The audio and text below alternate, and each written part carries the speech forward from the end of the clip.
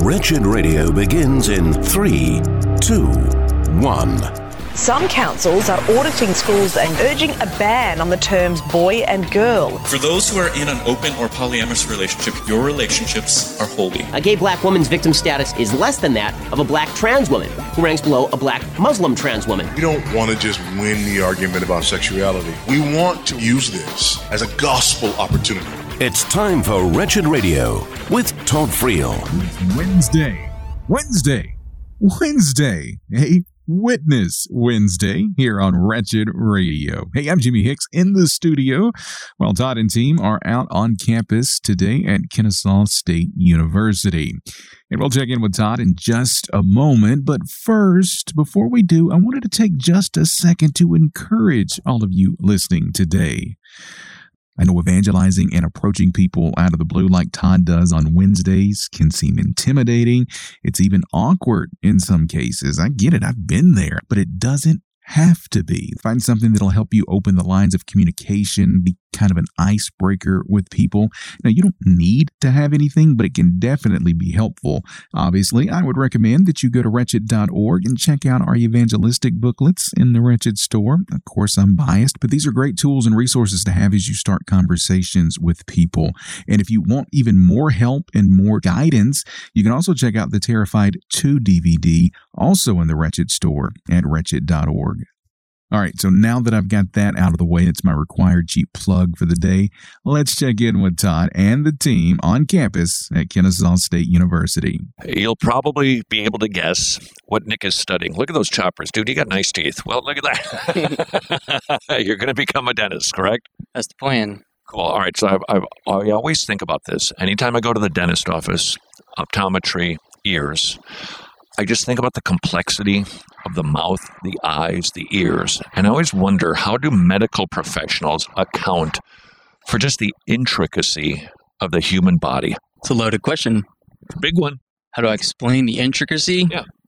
Evolution, I guess. Millions and millions of years of biology happening, I guess.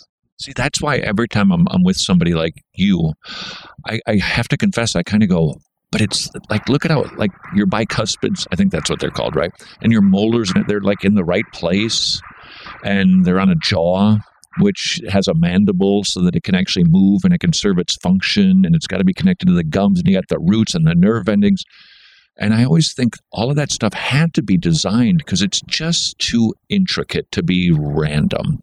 So you would say, nope, it's random. No, it's not random. I mean, are you coming at this of like a religious? Well, I would. Both. I think it could be both together. Simply from like a evolution perspective, though, you see millions of years of one adaptation, specifically training one trait, and that's kind of like your environment. Like the human mouth, I know, has developed over millions of years. It used to be a lot longer, kind of in the shape of dogs. I think I could be making that up. I know it was differently shaped at some point, and at some point, it kind of developed to where, like, the molars now, they're more for the grinding, whereas before our teeth were more flared like this and more designed for tearing things. So we still have both of those functions. They change over time as far as... But see, Nick, I would agree with you, but I would call that microevolution because they used to be teeth like this, now they're teeth like that, but they're still teeth. Right. So I would go with you on the microevolution idea, but I'm talking about as a human being, you didn't used to have teeth, but then somehow we developed teeth. But in order to develop teeth, you had to have a root system. In order to have roots, you had to have that jawline. So everything just kind of had to be there altogether. Otherwise, it would have no purpose, right. And it wouldn't evolve without all of the other elements coming together at just the right time. So I always see that stuff like the mouth and the eyes and the ears as just, it screams to me that there was a creator who designed it because it's just too designed for my understanding. What are your thoughts? I think that it could be a little bit of both. Maybe there was a creator who kind of put the starting ingredients and made the cake. All right, but the cake still needs to be made. It's always being made, I guess, right? Well, turning. True, but if I'm going to use your illustration, you got to do the recipe, the eggs, the flour, The batter, it's got to be whipped, got to be put into a pan. The oven has to exist, set to a certain temperature, cooked just right. Otherwise, you burn it or undercook it. That's just a lot of intelligent design going on. And so I keep looking and going, I don't know, this random thing takes a little bit too much faith for me. That's my take. I guess the Earth is kind of like Earth as a whole. I guess to your point is everything that specifically needs to be, and that's there. Is that right? Is that what you're talking about? Well, I think, for instance, a mousetrap. There's, I think, like 5 or 6 moving parts to a mousetrap. You got that little board, you got the spring, you got the whacker thing. Yeah, and if you took any one of those little elements away, the trigger, the little thing, and then the hook for it to go into, take any of them away, and it doesn't work. It doesn't function. And so it would just atrophy. It wouldn't do anything. It needs all of those parts at the exact right time, or it won't function. Same thing is true with the human mouth. If all of the components of the human mouth didn't happen at the same time, there's no reason for you to grow roots if you don't have teeth. And if you don't have teeth and you don't have, it just all needs to happen together. And so I just keep concluding there has got to be an intelligent designer because we're just too intelligently designed. I think it's almost a watertight argument for the existence of a divine being. Your thoughts? Yeah. You go with that? You like it? Are you a religious guy? I don't necessarily follow one religion. I grew up in kind of a multi-ethnic home. So my mom, I was baptized Catholic, I guess I should start. My mom's from Nebraska, raised Catholic, and my dad is from South Africa, Indian Hindu background. And so his side of the family is more religious than my mom's. My grandmother is very, very strong faith in Hinduism.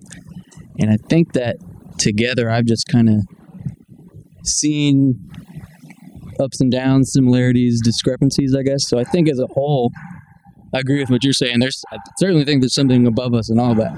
I don't know if I can say this one religion has it all down. Who it is. Yeah. All right. There's a lot of overlap between a lot of them, a lot of religions. Well, I think that each of the religions attempts to answer the big philosophical questions. Origins, where did I come from? Why am I here? How am I supposed to live? And what exactly is going to happen to me when I die? I think they all try to answer that. And this is how I kind of put it together. I think that a religion needs to answer all of those questions, which they all do, but they need to do it coherently. In other words, they need to be consistent internally with their own argument. They can't contradict themselves. And I think externally, we need to be able to verify, that comports with reality, that aligns with the way that the world actually is. And so when I look at a religion, it has to hit all of those satisfactorily, coherently, without contradiction, in a satisfying way. That's how I think you judge whether religion is worth following or not. Yeah, sounds right, yeah. All right, so I'll tell you what. Let me ask you. Let me give it a go with you. I'm a Christian. All right, so I just tip my hand. I'm a Christian. Let me see if I can explain those boxes, and you tell me if you think this is coherent and satisfactory. All right? So origin, I don't think that you're lucky. I think you're designed. It's too intricate. Your mouth is too intricately designed to not account for a designer. So I do believe that there is a God and that we are actually made. And from a Christian perspective, that's what the holy book of the Bible says, that we are fearfully and wonderfully made, that God actually knit Nick together in his mother's womb. So God, you're so intricately designed, he actually wove you together to make you exactly what he wants you to be. So that's the origin story. Why are we here? How are we supposed to live? Where are we going to go when we die? That's the meatier stuff too. So here's what the Bible says. God created you. You are owned by him. He is holy. He is good. He is righteous. He is perfect. And we have a problem. We're not. We don't always obey. And he's given us a conscience, that courtroom in your brain, that little thing that tells you, Nick, you shouldn't be doing this, or that was a bad thing to do. Right. That he's given you a conscience to know that lying or stealing or lusting or looking at porn, dishonoring your parents, that those things are bad, that those things are wrong. And because God is just, he is going to hold us all accountable. So criminals aren't going to get away. When you watch the news and it's like murder cases, I think like half the murder cases aren't even solved. So somebody's running around a murderer. God's not going to let anybody get away with anything because he's just. So there's going to be a day of judgment where God is going to open up the books on Nick and on me and on everybody else to make sure that crimes are accounted for. And when he discovers that we are guilty because of his justice, he is going to give every criminal what they deserve. Justice will be satisfied. And so his penal system, the punishment system, is a place called hell where people go because of their crimes, not just committed against one another, but against God himself. So the Christian worldview would say everybody on the planet, because they've broken the laws, deserves to go to hell. And I'll just stop right there and get your thoughts, because there's one last little note on the story. Tell me what your response to what I just said. That everyone's going to go to hell? Should. Stupid. I mean, I don't know. Stupid is a word. All right, why? Maybe not stupid. That's, how do you get someone to go behind that if there's no hope? Yeah, right. No, because I'm not done. Okay, hold on. All right, I'm not laughing at you, Todd. I'm laughing with you, I hope. All right, your gospel presentation is not stupid. I promise it's not, but we do need to take a break, and when we come back, we'll continue this chat with Todd and Nick at Kennesaw State University. It's a Witness Wednesday on Wretched Radio. Confession, normally numbers aren't my favorite subject, but these numbers make me happy. Medishare is affordable biblical health sharing with twice the satisfaction rate of Medishare members versus traditional health insurance plans.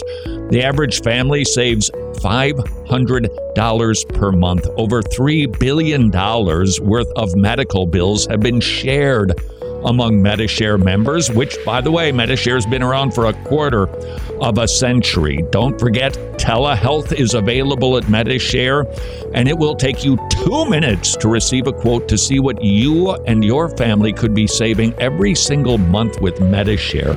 Affordable, biblical health sharing. Please spend a very worthwhile 2 minutes at 844-34-BIBLE, 844-34-BIBLE. Thank you for joining us for Wretched Radio today. When is the last time you took a gander around the Wretched store? If it's been a while, I'd like to urge you to do so today. The Wretched store is home to tons of great resources, books, booklets, videos, MP3s, and curriculum. And I'll go out on the limb and say that everybody will be able to find something they'll love and learn from in the Wretched store. So take some time and peruse all we have available. Wretched.org/store. All of the resources that you'll find are only made possible by the support of our gospel partners. We can't produce the content that we're able to produce without that ongoing support. So while you're visiting the Wretched store at wretched.org, would you also consider taking a look at our donate page by clicking the give link at the top of the page? There you'll find all the information you will ever need regarding becoming a gospel partner. Wretched.org/store, wretched.org/donate. Wretched. Amazing grace, amazing gospel. The situation in Ukraine appears to be a long and winding and rather scary road. Tomorrow clubs are still in Ukraine. There are still club leaders there. There are still Christians who are willing to help other Christians with the very basic necessities of life.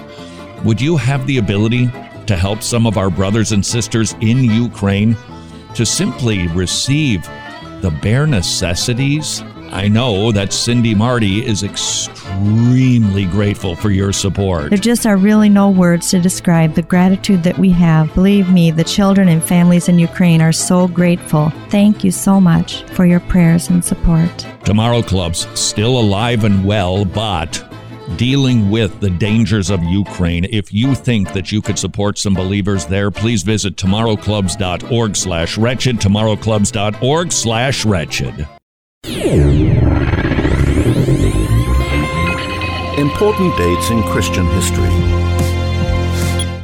1738. John Wesley's conversion eventually leads to the founding of the Methodist Church. Although he had no intention of forming a separate denomination, Wesley's followers left the Anglican Communion and founded churches throughout England and America. This is Wretched Radio with Todd Friel. And we are back here on Witness Wednesday at Wretched Radio. I'm Jimmy Hicks in the studio. Todd is on campus at Kennesaw State University in some kind of construction zone, it seems like. I don't know, but he's been sharing with Nick. And when we last left him, Nick had just informed Todd that his presentation of man's condition was, well, stupid. Was it?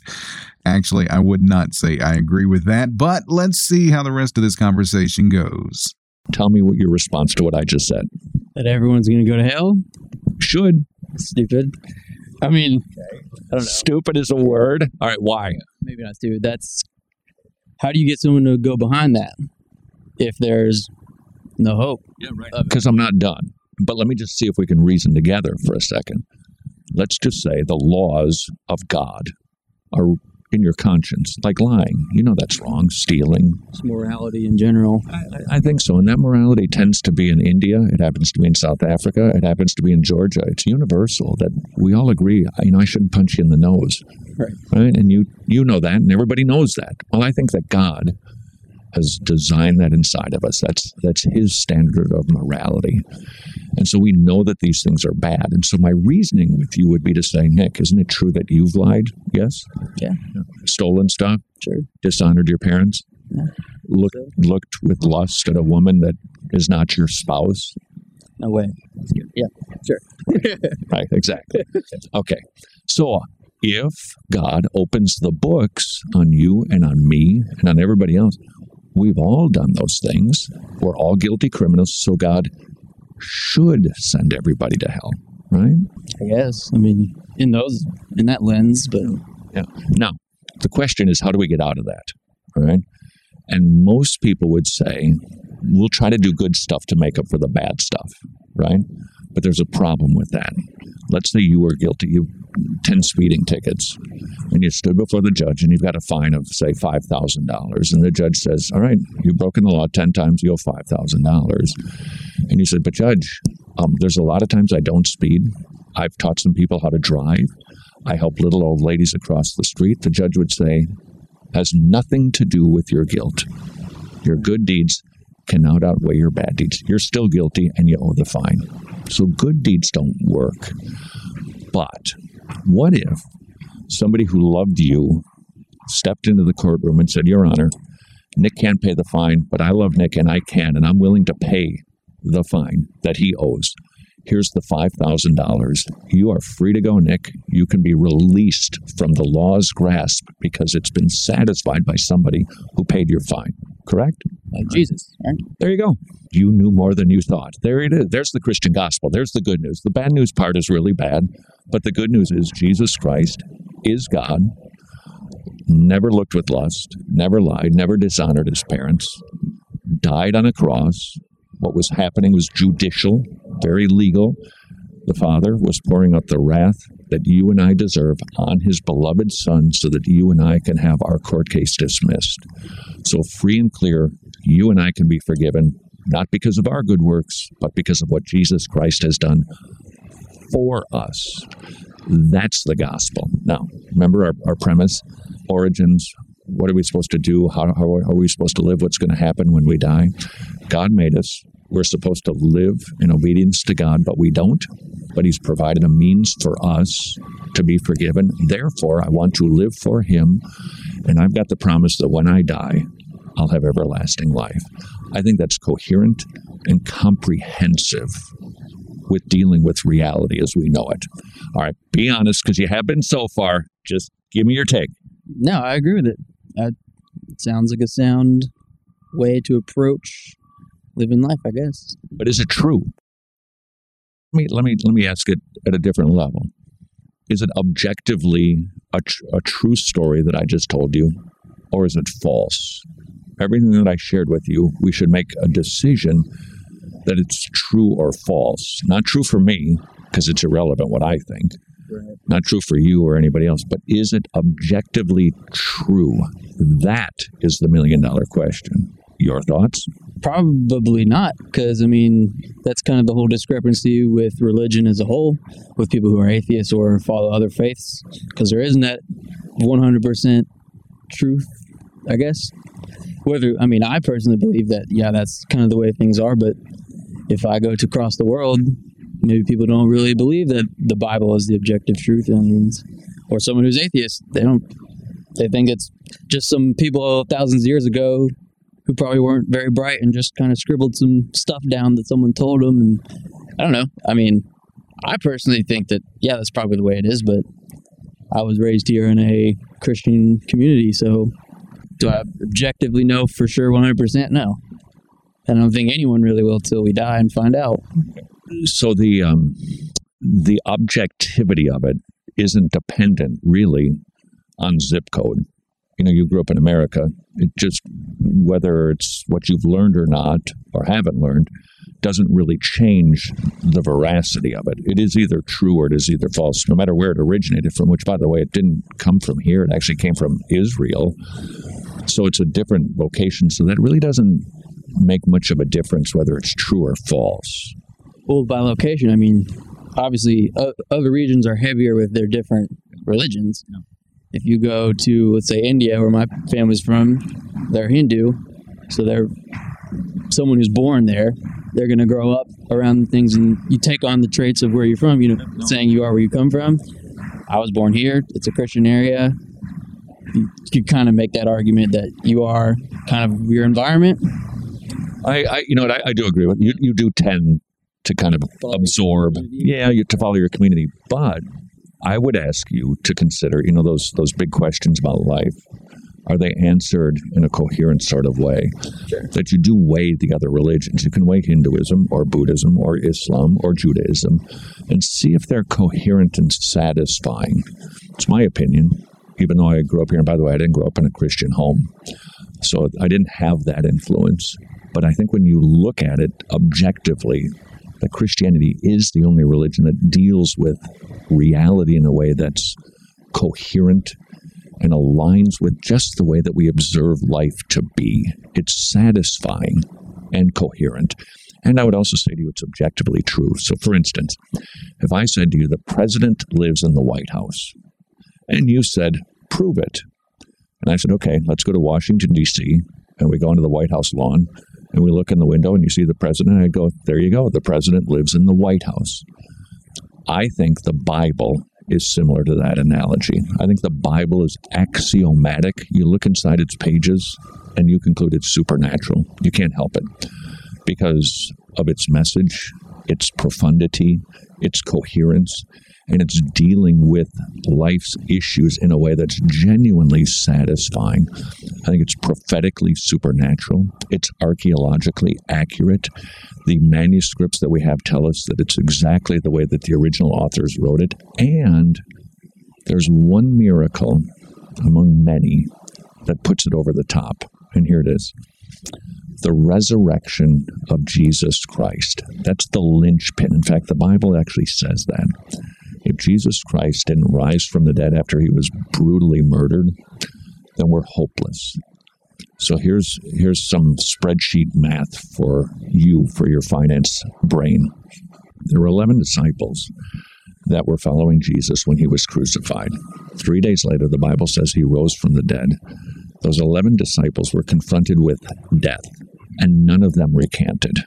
Hundreds more saw Jesus Christ, and all they received was they were ostracized from their family. They lost their jobs. They lost their loved ones, their way of making a living. None of them recanted, and this is really crucial for your consideration, Nick. They weren't believing what somebody taught, because you can start a cult and get people to believe what you teach. Right. They believed that Jesus rose from the dead because they saw him. So when a gun was put to their head, they said, you're going to have to pull the trigger because I saw it myself, and I can't deny that Jesus Christ rose from the dead. So that's the linchpin miracle that would tell you Jesus said he was gone. Jesus said that he's the only way, and he proved it and sealed it by rising from the dead. And that is how you can know that the Bible is actually accurate, true, and worthy of you staking your entire eternity on it. So that's how I think you can know. You've been honest. Go. Yeah, I mean, that sounds overall pretty sound. I just don't know if you can look at the Bible as something that's 100 objectively true, maybe necessarily the same way you would a textbook or something you order at that library. For a lot of reasons, like they are kind of just accountings, I guess, for that argument. I mean, I don't necessarily disagree with it or anything you're really saying, but I'm just playing devil's advocate, I guess, but that's kind of where I come from. And I think we all agree on that one. Todd, he's overall pretty sound. No, actually, I think that gospel presentation was extremely sound and biblically airtight. But let's all be praying for Nick, the future dentist. So many of this generation have been infected with this postmodern lie. And that's what postmodernism is. It's a lie. Truth is true regardless of your feelings or your location or your background or your family structure. Nothing can make truth untrue. And postmodernism says, well, you can make the truth what you want it to be. And that's a lie. That's not my truth. That's the truth. More Witness Wednesday is straight ahead on Wretched Radio. This is Wretched Radio, and I'm Jimmy Hicks. Westminster College in Utah, a liberal and despicable place, is standing up to backlash against a new class that it's offering. The class is an elective class, but it requires students to watch hardcore pornography together and study it as, quote, an art form. And the school says they have no intention of backing away from offering the class, saying pornography is as American as apple pie. Look, calling pornography an art form is an attempt to celebrate everything that pornography represents. That's fornication, adultery, sex trafficking, rape. Pornography is not art. It doesn't enhance anyone's life. It actually ruins lives. And you know what? Here's a story that today is criminal, but soon may be celebrated if this whole porn is art depraved mindset is allowed to continue. A former youth pastor in Florida was apprehended by authorities after he sent nude photos and inappropriate messages to an underage girl. Now, the story doesn't go into detail on the background of the former youth pastor, but this kind of behavior starts with pornography. Some people who view this trash never progress to this level here, true enough, but the ability to view it whenever you want, as free as you want, it molds and warps the minds of people into thinking it's acceptable behavior. And soon, it won't be criminal, it'll be celebrated. Christian, if you think evangelism is not vital, look around. America is your mission field. Share the gospel everywhere you go. And let's take that a step farther, because if a new Barna poll that was just released is to inform us in the slightest, we have much work to do in that regard. The survey finds that 85% of pastors, but only 46% of Christians believe missions to be a mandate for all Christians. Why does that large gap exist? Well, if you ask 20 different Christians or pastors, you're likely going to get 20 different answers, and that could be where the problem starts, because I'm fully convinced there's a large misunderstanding of the word missions. Missions is defined to us by the Great Commission, Matthew 28, where Jesus says, "Go therefore and make disciples of all nations, baptizing them in the name of the Father and the Son and the Holy Spirit, and teaching them to observe all things I have commanded you." That's the heart of missions, but this misunderstanding we have comes by calling the building of hospitals and orphanages and schools and the digging of wells. Those are good things and important things that Christians should be doing. But we've been calling those things missions, and that's not mission work as defined by the Bible. That's mercy work. Important and needed, absolutely, but it doesn't fulfill our mandate of missions, which is to make disciples, evangelize, teach, and baptize. We can dig the deepest wells and help provide clean drinking water to entire villages. And all of those people that we help can go and bust the doors of hell wide open, because mercy work, while it's good and important to do, is not biblical missions. More Wretched Radio is straight ahead. I'm Jimmy Hicks. Attributes of God. God is omniscient, meaning He knows all things. He knows all things past, present, and future. God does not learn new information, and nothing takes Him by surprise. He knows what will happen and is working all things for His glory and the good of those who love Him. This is Wretched Radio with Todd Friel. And welcome back to Witness Wednesday on Wretched Radio. I'm Jimmy Hicks in the studio. Todd has been and still is, I think, on campus at Kennesaw State University today, unless he got hit in the head by some of that flying debris from that construction zone he was just in. Goodness. Hopefully he moved away from that. Hopefully. Let's see. As we check back in now with Todd at Kennesaw State University. It's a Witness Wednesday. This is Wretched Radio. This could not be better because this is Jordan, who is who is studying sociology, which is the study of... It's basically like the study of society and how it's like organized and like how people's behaviors make up certain societal like norms. Which is actually what I do want to talk to you about. I wrote this little booklet right here, all right? And it's called 13 Reasons Why You Should Not Commit Suicide. Suicide in your generation is like exploding. Yeah. Sociologically, why do you think that's happening? I feel like there's a lot of pressure in these modern day societies because even like as myself as a nursing major, I know that Kennesaw's nursing program is so hard and it's so competitive that it's honestly like not been the best time. Some mental breakdowns have happened because it's just like anatomy is kind of hard. So I just think there are a lot of pressures with school and just like other factors in life from like, I don't know, like family pressures and stuff, like friends. I feel like everything is just kind of heightened in a sense. Just for fun, because this could be a real, genuine sociological experiment, right? When I went to school, it was hard too, right? Yeah.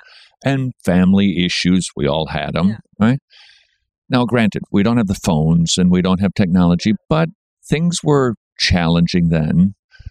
But the suicide rate among your generation versus mine is radically higher. So what do you think is the issue, or what are the components that have contributed to your generation feeling like it's a better option to perhaps take their own life than to live? What do you suppose it might be? In a way, I feel like depression, anxiety, and like things that lead up to suicide are almost like romanticized a little bit.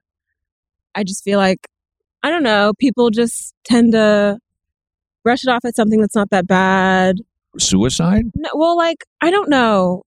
It's obviously it's horrible, but I just feel like it's more common and that's why it's like romanticized in a way. Okay, so it's acceptable because a lot of people do it, so it's not such a big deal. Yeah. Wow. Okay, I'm actually not going to argue with you, but I'm just wondering, at what point must somebody get to think it's not so bad? Because there's something inside of me that says, I don't want to die. That's like the biggest decision you could make. So I don't think you're wrong. But do you think there's anything else that contributes to that decision? Because it is a monumental and it is a final decision. I think that a lot of people they're not very aware of all the resources that are available for them, which I feel like is also a factor.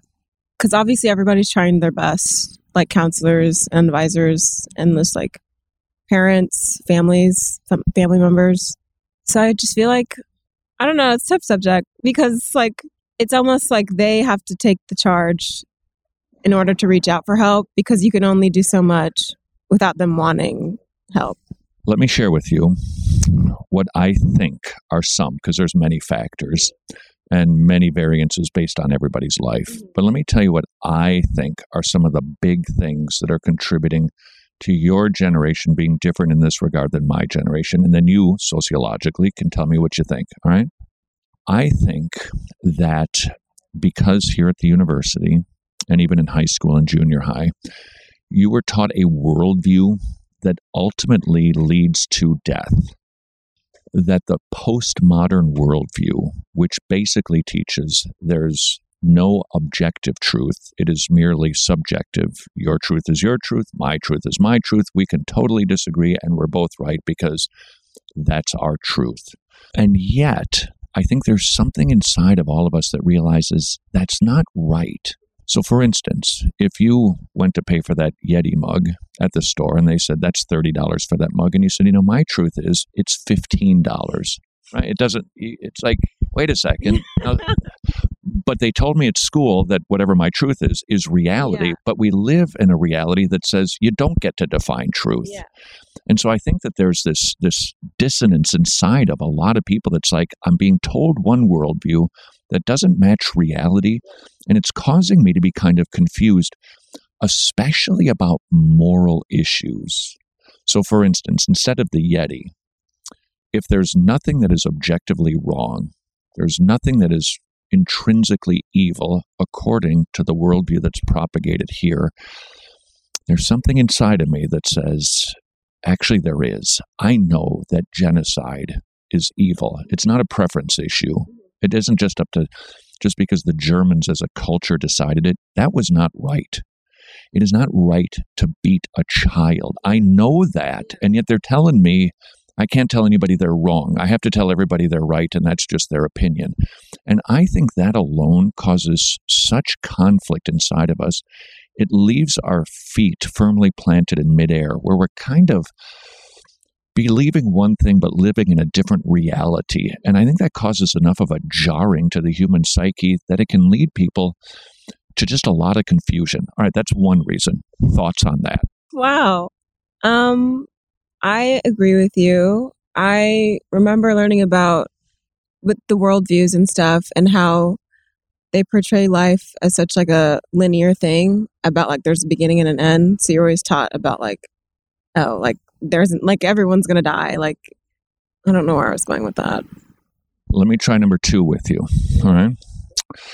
The evolutionary worldview would teach us that you and I are very, very lucky because a dog didn't evolve as far as we did, or pond scum didn't make it all the way to, but we somehow, through the great big cosmic lottery, you and I are just plain lucky.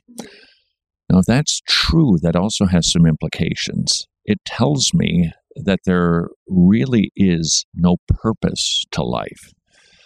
I'm just here. Yeah. I'm living. When I die, I'm dead, and there's no point to any of this. And if there's no right, no wrong, it doesn't matter how I live. So I walk around kind of confused. I've got myself a guilty conscience because I've got this feeling I'm doing bad things, but I'm told don't worry about it because nothing is really wrong. And then I'm told when you die, the lights go out and you're just worm food.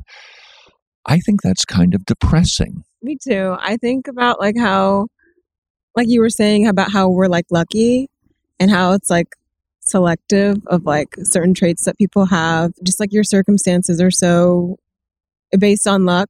Like you don't have any control over like the grand scheme of things. And I also feel like that's just like depressing.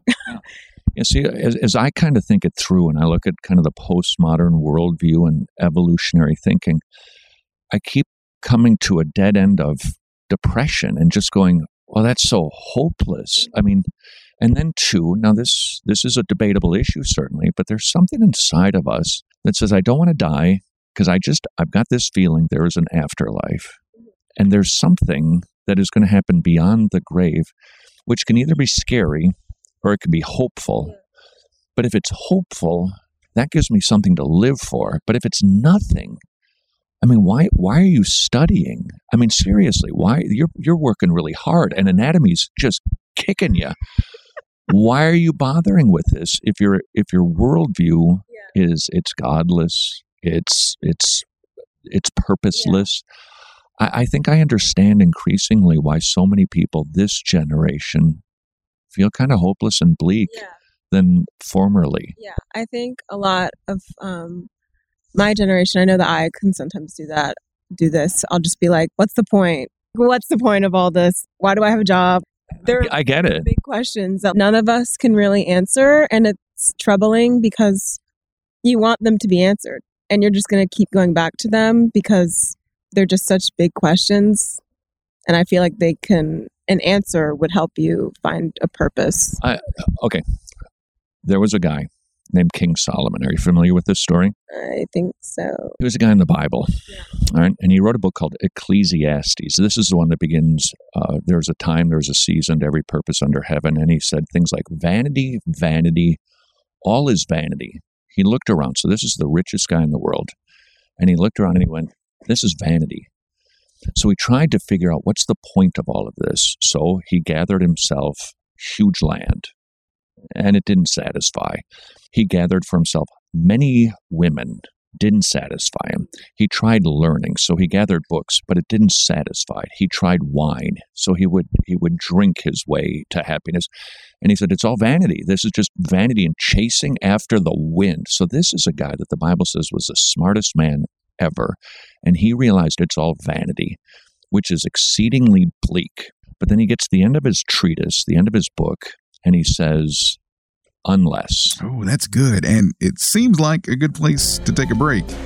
Actually, it's probably not the best place to take a break, but it's time. We only have so much time, and so we have to take this break. But we will be right back with more Todd and Jordan. It's Witness Wednesday on Wretched Radio.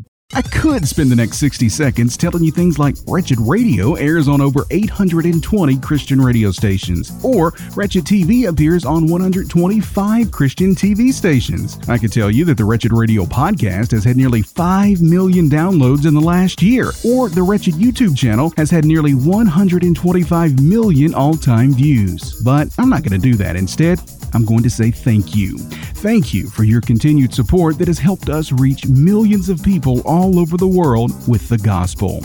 Wretched Radio and TV, Road Trip to Truth, and our newest production, Transformed, are all possible because of the support of our gospel partners. If you're not a gospel partner, would you please prayerfully consider becoming one? We rely on your kindness and your generosity and your ongoing prayers. Visit wretched.org/donate to get all of the details. That's wretched.org/donate, or you can text the word wretched to the number 44321. Here's a preborn story that starts out a little on the bitter side, but ends up being very sweet. Neighborhood pastor's daughter ends up pregnant, and she was very abortion-minded, not wanting to face the consequences of her indiscretion. When she met her baby on the ultrasound, she just wept uncontrollably. Couldn't do it. That baby's alive today because an ultrasound was underwritten for a girl that otherwise, even though she was a Christian, saw abortion as the easy answer. That is the power of an ultrasound. When a woman in crisis sees her baby, 80% of the time she chooses life. For just $28, you could provide one of those ultrasounds. But I would ask you, how many ultrasounds might you be able to provide? The more ultrasounds, the more saved babies. Please consider what you can do at preborn.org/wretched, preborn.org/wretched. Hey, thanks for listening to Wretched Radio today, and get ready to take some notes because I'm about to save you from being canceled by your very own kids. Are you being a sharent? You know, the person who shares way too much about their personal life on social media? Yeah, if you're looking at the radio all crazy right now, I'm likely talking about you. But look, don't get offended, just get better. How, you may ask? Simple. Spend less time on social media and more time at wretched.org. You may have noticed the Wretched website recently got a facelift, and you'll find the new look easier to navigate and locate all of our amazing, yes, amazing content, like full daily Wretched TV and radio episodes. The Wretched store is loaded with tons of new resources, and the donate page has complete information on how you can become a monthly ongoing gospel partner. So stop embarrassing your kids. Don't be a sharent. Spend your time instead at wretched.org. It just hits different. Wretched. Amazing grace. Amazing gospel. Attributes of God. God is omniscient, meaning He knows all things. He knows all things past, present, and future. God does not learn new information, and nothing takes Him by surprise. He knows what will happen and is working all things for His glory and the good of those who love Him. This is Wretched Radio with Todd Friel. Okay, we are back on Witness Wednesday, and when we last left Todd and Jordan, Todd was explaining to Jordan about Solomon's search for happiness and purpose from Ecclesiastes, and just as he was about to explain what Solomon discovered, I took a break. Sorry, this is the story of my life. The blueprint of when to be inconvenient. It's just what I do. But let's get back to that chat now. Todd and Jordan, it's Witness Wednesday on Wretched Radio. But then he gets to the end of his treatise, the end of his book, and he says, unless a man or a woman is doing everything for God, it's all meaningless. But if you are doing something for the one who is higher, who is bigger, who is your creator and maker, then it's transcendent. Then it has purpose, because you're not doing this just for yourself. You're doing this for the creator of the universe. And all of a sudden, it's like studying sociology. I'm not just doing this to get a grade. I'm doing this to have the mind of God and to think better and to please God. That's what his conclusion was. Believing in God is the only thing that brings purpose and a bit of sanity and an explanation for why things are the way they are. Would you agree with his conclusion? Yeah, I am religious myself, and I sometimes it'll be hard for me to understand people who are atheists, because I feel like having a religious background, I feel like I have a sense of purpose in life, because I have something that I believe in, and something that, I don't know, just makes me want to be a better person.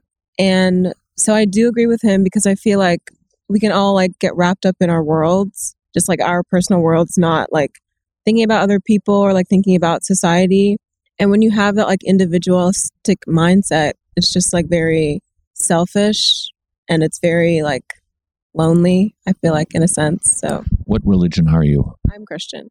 So how does particularly the Christian religion make sense of all of these issues about morality and hope and the future and the purpose of our existence? So from your Christian perspective, how would you explain this in a way that has meaning and makes sense?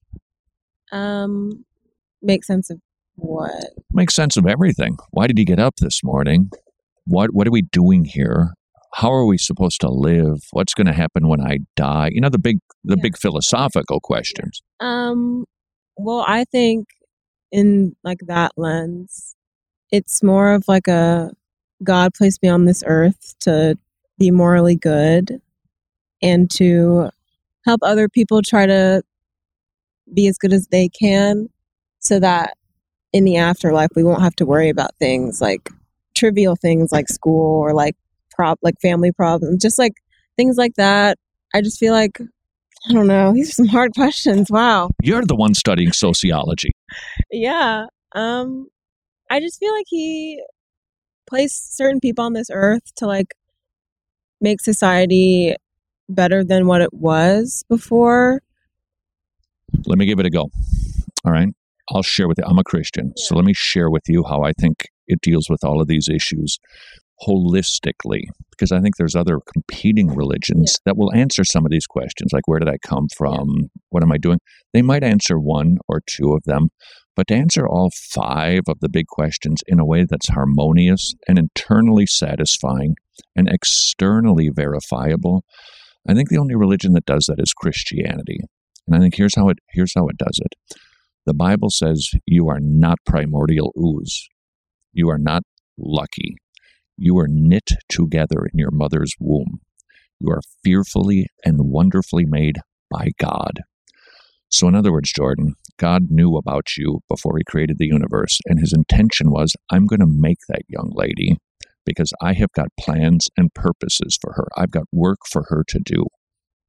That alone should cause you to go, okay, this is feeling better than being just evolved swamp goo, right? That God, the God of the universe, intricately designed you. So everything about you, every feature, your exact height, he's got you made the way that he designed you to be made. I think that's satisfying, both internally and externally, because it's hard for me to imagine you didn't write this. I mean, I walk up here and it's like, okay, there's a bunch of stuff written. It's communicating information. I can understand it. There's intelligence to this paper. There's intelligence in the design of the universe. Clearly, somebody had to do all of this. It didn't just happen. So I think the where did I come from is satisfied by the Christian worldview that says, in the beginning, God created the heavens and the earth, and he created you. Now it gets trickier. What's the point? What are we doing here? Right? What do you think, Jordan, is God's intention for the universe? Why did he do all of this? What's the big point? Go. I don't know. Right? You got All right. All right, here it is. The story of Adam and Eve in the garden. You remember that one? Two people made in God's image, male and female. He loved them both equally. There isn't one better than the other. He loves men, he loves women, and they were perfect. But they were given a law. Don't eat of that fruit, which seems like kind of an odd restriction, but there was a point to it. Will you be obedient? And guess what? They weren't. Well, you're related to Adam and Eve. By the way, I am too. And sociologically, here in chapter 8, where it's talking about racial issues, knowing that alone changes the game. Because you're not one race and I'm not another. We're the human race. You and I are related. The only difference is you've got more melanin than I do. That's it. So the Christian worldview says, you're not my better, I'm not your better. We are co-equal in the eyes of God. All right. But we sinned and we inherited that nature. And you and I break God's laws. We violate his commandments just like Adam and Eve did. But here's what happened in the garden. They broke the laws. They were naked and unashamed. But as soon as they sinned, they were ashamed and they covered themselves up. And something extraordinary happened. God killed an animal to take the skins and cover them. They were covering themselves with leaves. God killed an animal, shed the first blood to cover their shame. And then he said, I'm going to send somebody who's going to deal with this issue finally. Okay, it's kind of a fuzzy little picture. It's like a great big drama is about to unfold. God has to cover the shame and the sins of the human beings by shedding blood. And he promises there's going to come one who is going to deal definitively with our sin and our shame, but he doesn't tell us who it is. And then the Bible progresses and it gives us clearer and clearer pictures of who that one is who is going to deal with our shame problem. So you remember this maybe from Sunday school, you know, those animals that had to die, Passover, all of those things, blood being shed all over the place for the covering of sins. So literally millions of lambs were slaughtered as a picture of our need for covering for our sins. One day, a man named John the Baptist saw a man walking and said, "Behold, the Lamb of God who takes away the sins of the world." He was announcing the one that God was talking about in the garden has now come. And all the blood that was shed as a picture for the covering of sins is now going to be fulfilled by the one who dies to take away the sins of the world.